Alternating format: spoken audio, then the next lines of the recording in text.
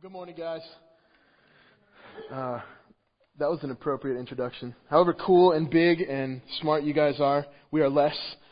And I'm just honored and humbled to be here with you guys this morning. Before we begin today, I just want to kind of piggyback on what Brandon said. I don't know any of you.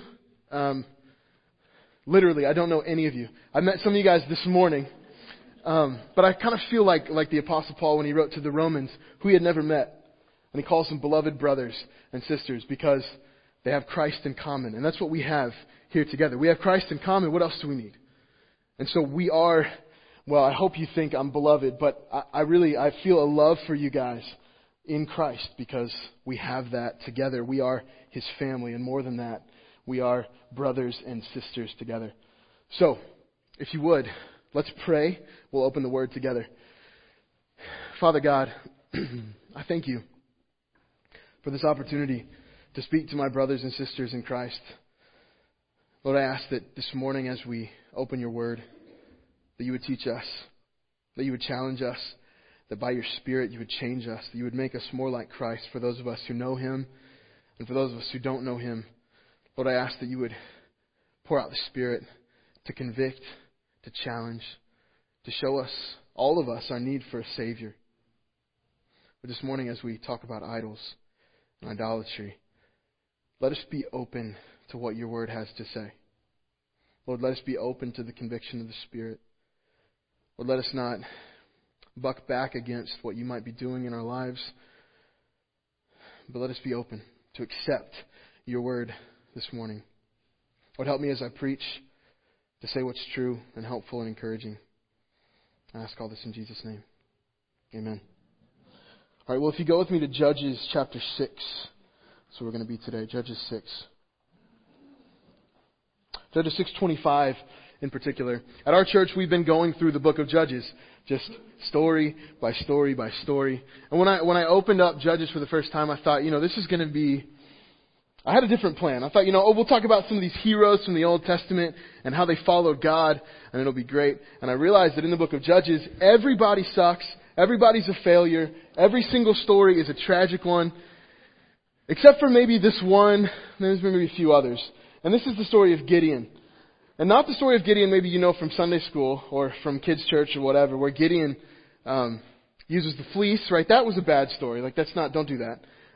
But there's another story where God pares his army down from 33,000 down to 300 and still conquers Midian. And we look at Gideon and we're like, yes, faith hero. But then he goes on to fail horribly and crowns himself the king of Israel and builds more idols. But this first story, or really the second story in Gideon's his arc, is this one about Gideon tearing down the idols. So God comes to him in Ophrah, which is the town that he was from. And he tells him basically, hey, it's me, God. And Gideon's like, now hold on, really? And so he tests God and God proves to him, it is me, I am the Lord. And he tells him, I am going to empower you to go and beat the Midianites who've come in to invade Israel. And so Gideon is probably excited in some way.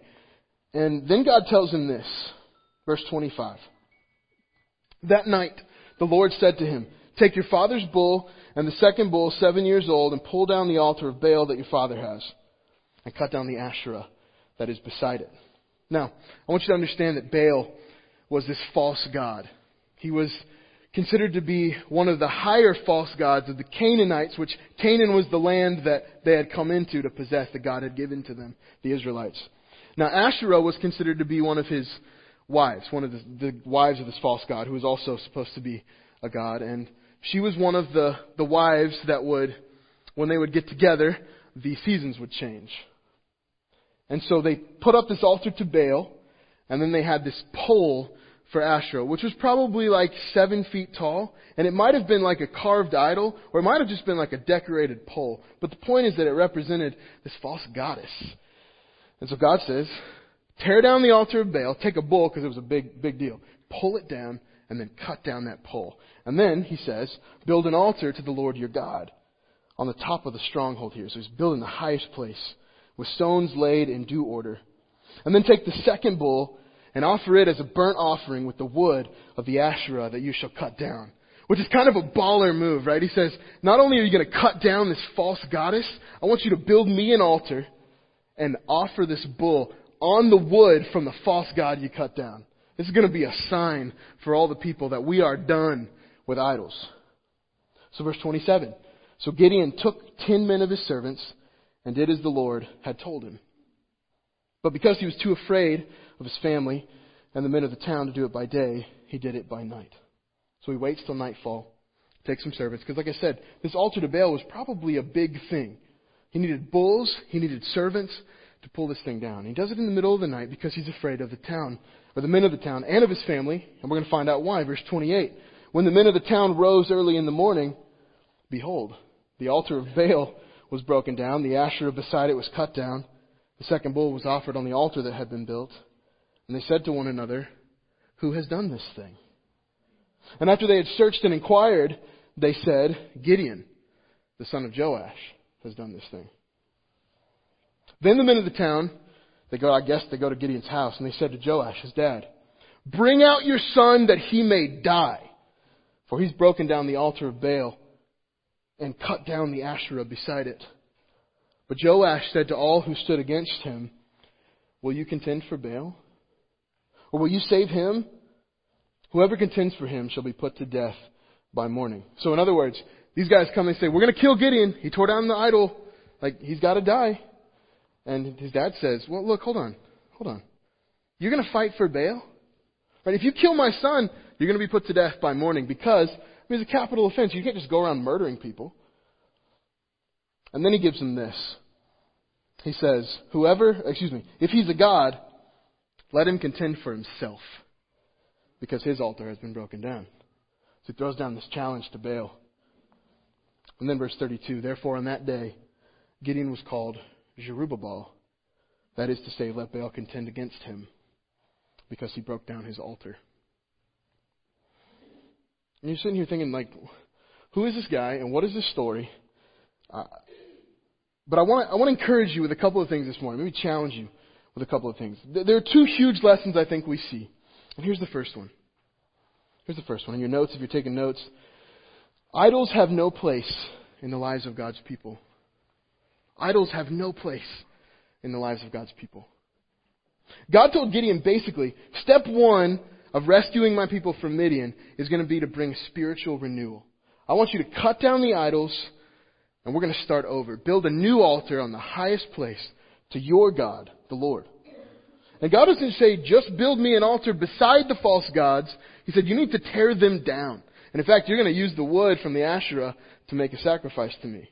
Because God doesn't do this thing where we set him up beside other false gods. That's not acceptable. So if Gideon had just gotten up, built an altar to God next to the Baal and the Asherah, he would have still been in sin, and the whole place would have still been in sin. Because God says, there is no one like me. I am the Lord, that is my name. My glory I give to no other, nor my promise to carved idols. My praise, to carved idols. That's Isaiah 42:8. And really, this is so basic, right? This is like God worship 101. The second commandment, right? You shall have no other gods before me. That's the first commandment. You shall have no other gods before me, Exodus 20, verse 3. And that before here doesn't mean that you don't have any other gods in line before God. It means you don't have any gods in God's presence, period. No gods before me. Because remember, they would worship God in a temple. And they had the veil and all this ceremony to hide God from their sinfulness. And he says, when you build this holiest place for me, do not put any other gods in my presence. How dare you? And then commandment number 2, Exodus 20, verse 4 through 6. You shall not make for yourself a carved image, or any likeness of anything that is in heaven above, or in the earth beneath, or that is in the water under the earth. You shall not bow down to them or serve them, for I, the Lord your God, am a jealous God, visiting the iniquity of the fathers on the children, to the third and fourth generation of those who hate me, but showing steadfast love to thousands of those who love me and keep my commandments. So that the second commandment now adds a little more detail to the first. It basically says, don't worship art that you've made. And second, that the worship of idols is a sign that you hate God. That's what he says here. That if you worship idols, you hate me. So, what did the people do? Well, they built idols. Romans 1:21 through 23, Apostle Paul gives this sort of indictment on them. For although they knew God, they didn't honor Him as God or give thanks to Him, but they became futile in their thinking, and their foolish hearts were darkened. Claiming to be wise, they became fools and exchanged the glory of the immortal God for images resembling mortal man and birds and animals and creeping things. So humanity as a whole, including the Israelites, we have this propensity, like we want to make idols. We love idols. It's just in our hearts. John Calvin says that the human heart is a factory of idols. Like almost as soon as we can cut one down, it's like another one just pops out. That it's in us to worship idols. But because it is so very serious, we see that the wrath of God is revealed from heaven against that. That it's unacceptable in God's sight. All right, so here's the question that we have to ask then. Why does God get to demand our worship? What is it about God, or why is He the one that gets to tell us that He's number one, right? That seems kind of arrogant. Like if I come to you and I say, hey, I'm the best preacher in the world, you better only listen to me. I don't get to say that. But what is it about God that He gets to demand our worship? Well, here's the answer. If you're taking notes, again, this is in your notes. Because of who God is, He deserves all of our worship. Because of who God is, He deserves all of our worship. God is the best and the greatest and the only perfect one. Psalm 18:30 says this God, His way is perfect. The word of the Lord proves true. He is a shield for all those who take refuge in Him.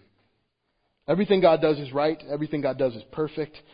It is not arrogant for God to command worship because He is the best thing that exists. He's the only one that actually deserves to be worshipped. And so when God says, worship me only, really that is a sign of kindness. To say, hey, just in case you were wondering, I am the one that you should be worshiping. These false idols, get rid of that stuff. They're not worthy. I am. I'm the Lord. Right? And when we worship something else or anything else, we're wrong in two ways. We're factually wrong and we're morally wrong. We're factually wrong because when we worship something that's not God, we're just saying this thing is God and it's not. Right? Like if you're making soup and you say, well, I'm out of salt, but I have Kool-Aid. No, that's factually wrong. Don't put Kool-Aid in your soup. It's also morally wrong because we're letting something or someone else that isn't God have the glory that only God deserves. Right? So not only are we misrepresenting God, but we're giving what deserves to Him to somebody else. We're stealing His worship. False gods always steal some aspect of God's glory for themselves. Right? Genesis 1:1, the one that we all know. In the beginning, God created the heavens and the earth. But Baal was worshipped as a creator. Right? That was who they thought he was, this false god Baal, as the one who arranged and established all nature, so that when the people worshipped him, they stole God's glory of creation and handed it to Baal. Or Asherah, right? I said she was the god, or she was the wife of Baal, one of the goddesses, the goddess of the sea. And the Canaanites thought she brought the harvest and the fertility and all that stuff. And so they were taking what God says, I bring the harvest. I give you children. And they said, no, this is Asherah. We like her better. She's just a pole. Asherah doesn't demand anything of us. And it seems like there was no worship of God going on at all in Gideon's town. And so all they were doing was worshiping Canaanite gods. But those gods were a temptation to them, probably not to us, right? I've never woken up in the morning and thought, I really need to go build me a pole to Asherah. That's what I want to do today. Or, you know what, my yard is missing? An altar to Baal. I never had that thought. But we have different idols that challenge us, that tempt us to worship. The first one, I think the biggest one in our culture, the king of all the false gods of America, is self. Self. Self is the primary god of the Western world. It's that untethered, like relativistic, subjective libertine. I want to do what I want. I need to get what's mine. Whatever makes me happy is good and right. It's all about me, right? That's that self-worship. We've taken God off of His throne, taken His crown, taken His glory, built our own throne and said, I'm God and I'm worthy of my worship. That's what self-worship is. But it's more than just arrogance. It's putting all of my glory and my pleasure and my happiness and my comfort as the primary God in my life. Sometimes it is arrogance. Sometimes it is just saying, I'm the best. That's wrong. But sometimes it's more subtle than that. Where we say, yeah, I like God. I worship God. But I want to be happy more than I want to worship God. I want to be comfortable more than I want to worship God. Or I want to be glorified. It's whenever the primary treasure of my life is me and not God. So we see this everywhere, right? The motto of selfism is one you probably know. It's in like half the movies that have ever been made. Follow your heart. Don't follow your heart, you'll die. Right? Your heart leads you to death. Jeremiah tells us that the human heart is wicked and deeply deceitful. But we see this running rampant throughout our culture. Not just our culture, right? It's easy to sit here and say, oh man, all those non-Christians are so bad. Aren't we so good? We worship God, but they love themselves. But the truth is, it's coming in to the churches too. But there's this thing that, well, I'll get there in a minute. Even churches that were once solid on godliness are setting up false gods of self next to the true God. And we do this in small ways, right? Sometimes with so-called Christian music that is all about me and how I feel and my happiness and what God can do for me, rather than worshiping God for who He is, right? Or sometimes there are preachers and sermons that are just basically nothing to do with God at all, or His works or His greatness or His glory, and instead they're just all about how great you are, or how sinless you are, or how God just loves you so much that He had to come and die for you. And it's true, God does love you. But He loves you more than you think. And He didn't come and die because you're so great. He came and died because of His great love for you who is not so great. And you see there's a subtle difference there. But sometimes we've replaced the God of Scripture with a vision of God that is weak and shallow and saccharine sweet. Like sweet and low. You ever put sweet and low in your mouth? Don't do that. It's disgusting. But it sweetens your tea, but it's fake. It's fake. And so we have this saccharine sweet God who just winks at sin. And He has no real plan or much power.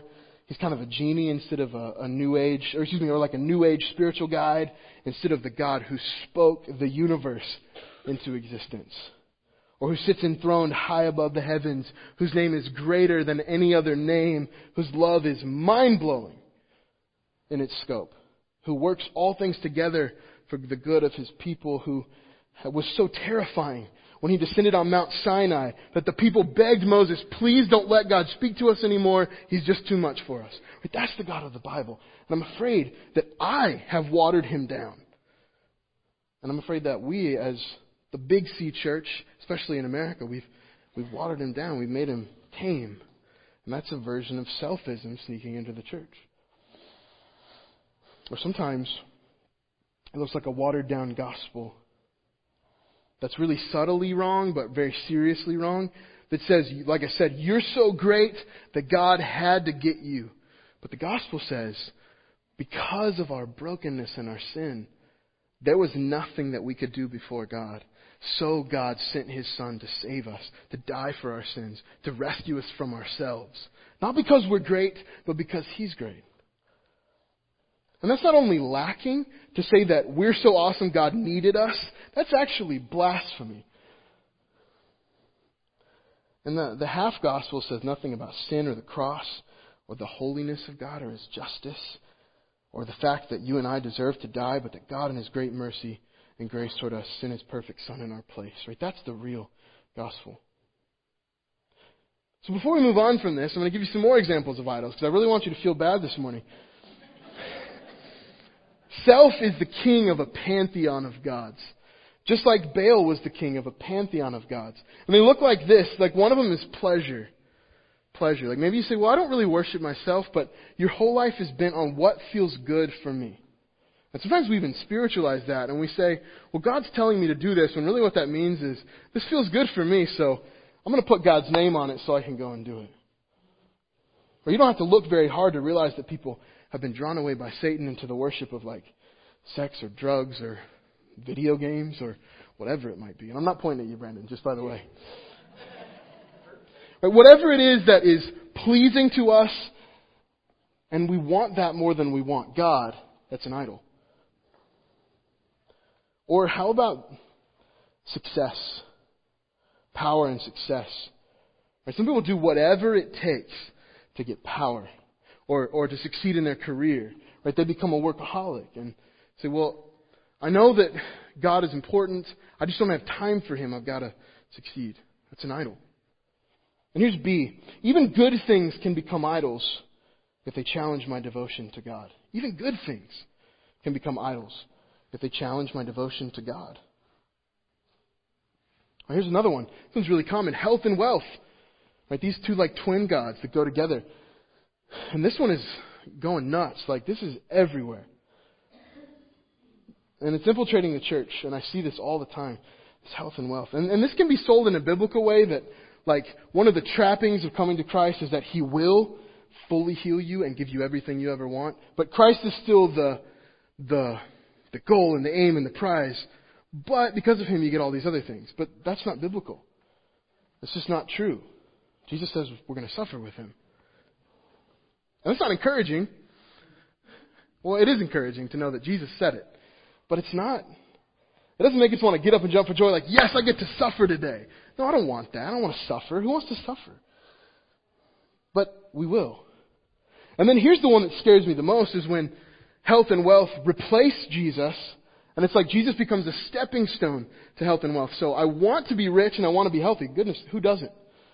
And so if I come to Christ, then He'll give me those things. And then I can just kind of get rid of Him because that's too hard.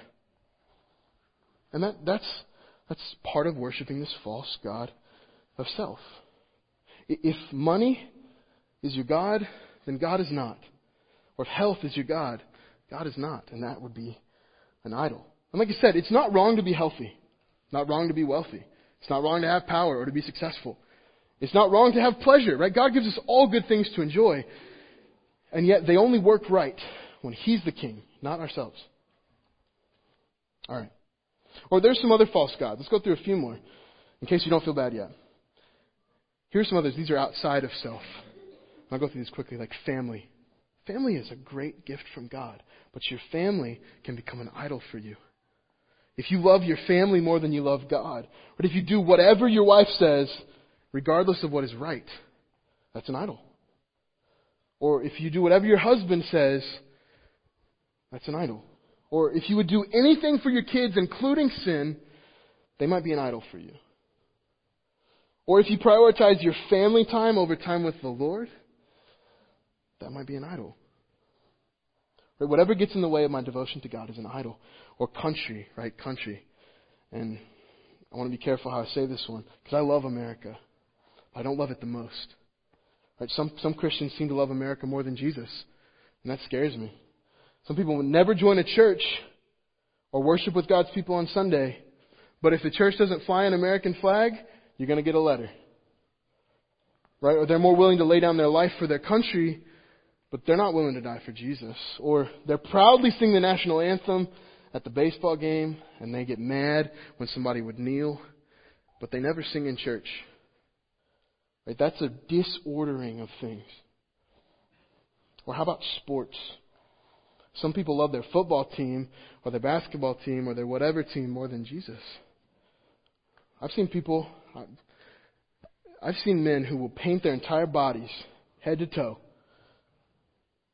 and they'll scream their voice hoarse for their football team. But they won't share their faith because it might offend somebody. Hey, that might be an idol. Or some people only make it to church once a month, but they never miss a football game.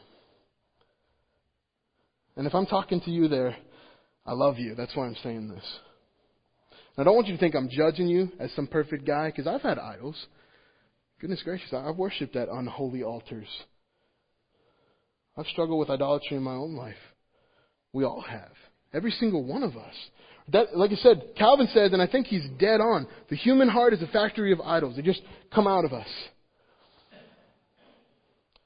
But let's be honest with ourselves. Search your heart. Ask the Lord to search your heart, to show you any idols you might be holding on to. I think if we're not careful, we can think of idolatry as like a little sin. Right? It's not murder, it's not adultery, it's just a little idol. I still love God and just have another God too. But it's actually the primary sin. I really think idolatry is the primary sin. And the Bible says that it deserves and demands the wrath of God, like we read in Romans 1. But verse 18 of Romans 1 says, the wrath of God is revealed from heaven against all ungodliness and unrighteousness of men who by their unrighteousness suppress the truth. And then it goes on to say that what they did in their unrighteousness was make idols. That was the first thing. Idolatry will ruin your soul and your life. And it will make you an enemy of God. And God will destroy His enemies. Now, I'm not here to condemn you this morning, but to offer you hope. Like if we just said, have a great week, right? No. I want to give you hope. Because although you and I deserve the wrath of God, God, in His love for us, His unbelievable love toward us blasphemers and idolaters, He sent His Son to die for us. He gave us salvation through Jesus Christ. He wants to spare you this morning. He sent Jesus to die so we could live. And on the cross, Jesus paid for every past, present, and future idolatry so that we could be called the righteousness of God. So this morning, let today be the day that you tear down your idols and run to Jesus. If I gave you something in that list, or something's coming to your mind now and you're thinking, this is an idol, don't let it linger in your life. Tear it down and offer it on the altar to Jesus Christ, because He will save you. God's coming to judge, right? He's the judge. And if you're an idolater, your false gods cannot save you from the wrath of God. But Jesus can, and He wants to. But you have to come to Him. Tear down your idols, bring them to the cross. Or come to Jesus and say, I have idols and I can't tear them down, I need your help. And Jesus will go get out the chainsaw and He'll say, let's go. Because He loves you that much, that He doesn't want to leave you in your idolatries. You may think there's joy to be found in an idol, but there's not. Right? In sex or power or family or country or yourself, they're not going to last you. That joy is going to be temporary. And it might be fun for a little while, but all you'll find there is death if that is your God. Because these things are good blessings from God, but they are puny gods. All right. So here's the next thing. I'll leave you alone on that one. Number 2. We see this also from the story in Gideon. When we obey God, we should expect the world to hate us. When we obey God, we should expect the world to hate us. And right now you're thinking, who is this guy and why did Brandon invite him to my church? He's telling me that people are going to hate me for Jesus. But Jesus said the same thing. But the men of the town were very disappointed with Gideon. It says he was afraid of them because he knew they were not going to be pleased. When they woke up and found that the Asherah was cut down and the altar to Baal was torn down, he was like, these guys are not going to like me for this. But I don't think he expected that they were going to come to his house and say to his dad, bring out your son so we can kill him. We're done with him. Because these were probably like his friends. And maybe like his friends' dads. And they were coming to say, you know, we grew up with Gideon. He's been a buddy of ours. But tonight he crossed the line. He tore down the idols. We got to kill him. Gideon didn't die. Right? His dad talked him down. But his life was never the same after that. Those were his friends, like I said. They tore down their idols. And Jesus said the same thing is going to happen to us. John 15:18-20. If the world hates you, know that it has hated me before it hated you. If you were of the world would love you as its own.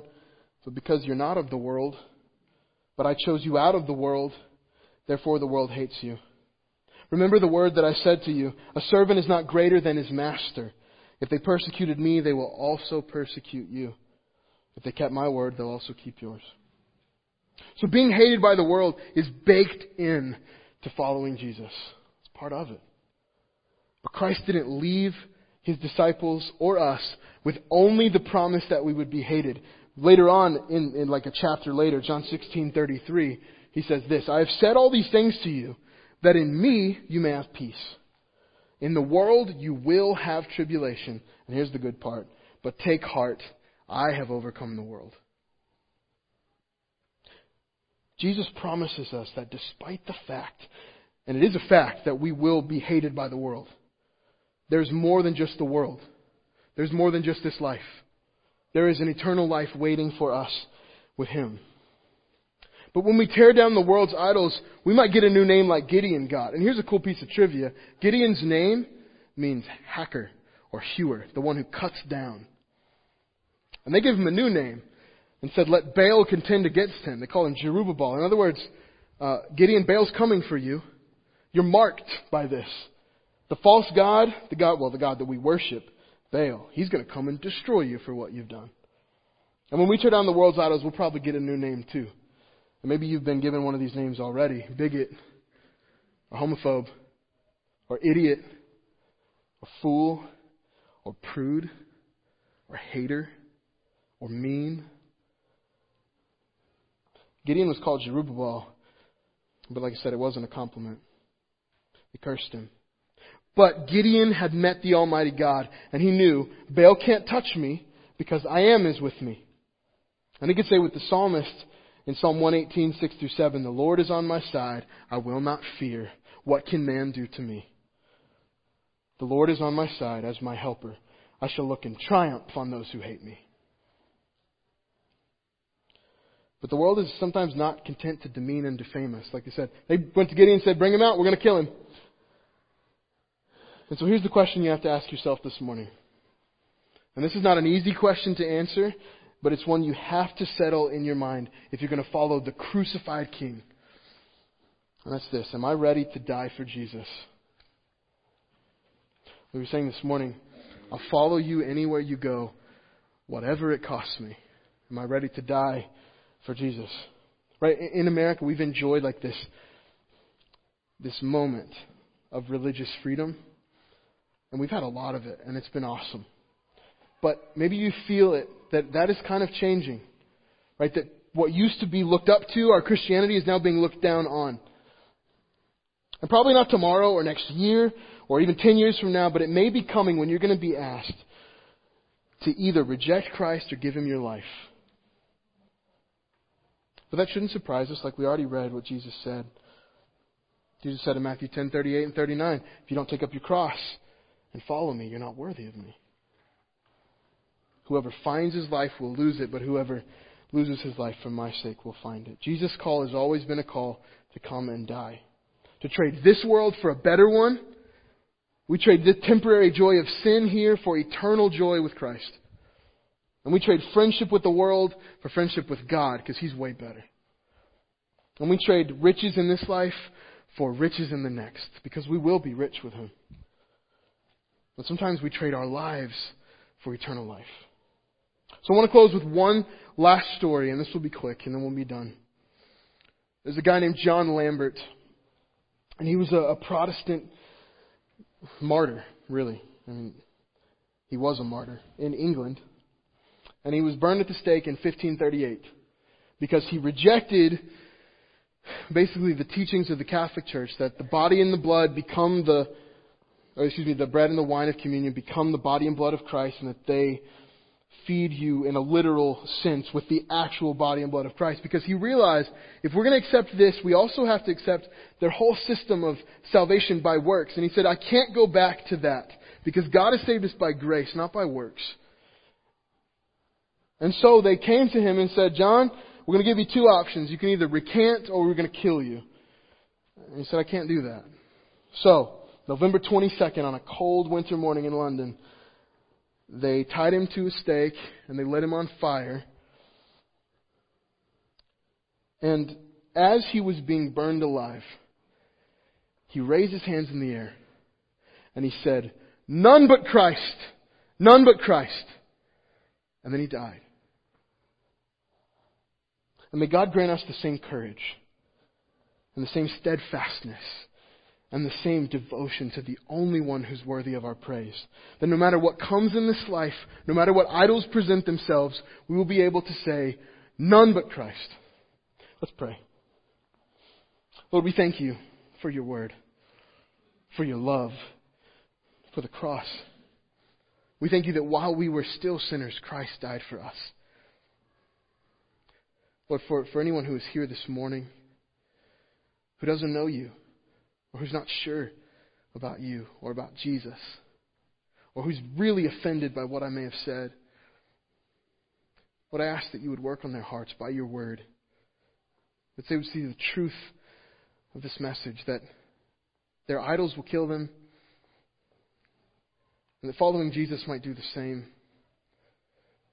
but that you are not just the one who's worthy of our worship, but the one who gives all good things to us to enjoy, who promises us, if we come to you in repentance and faith, that you will give us eternal life with you forever.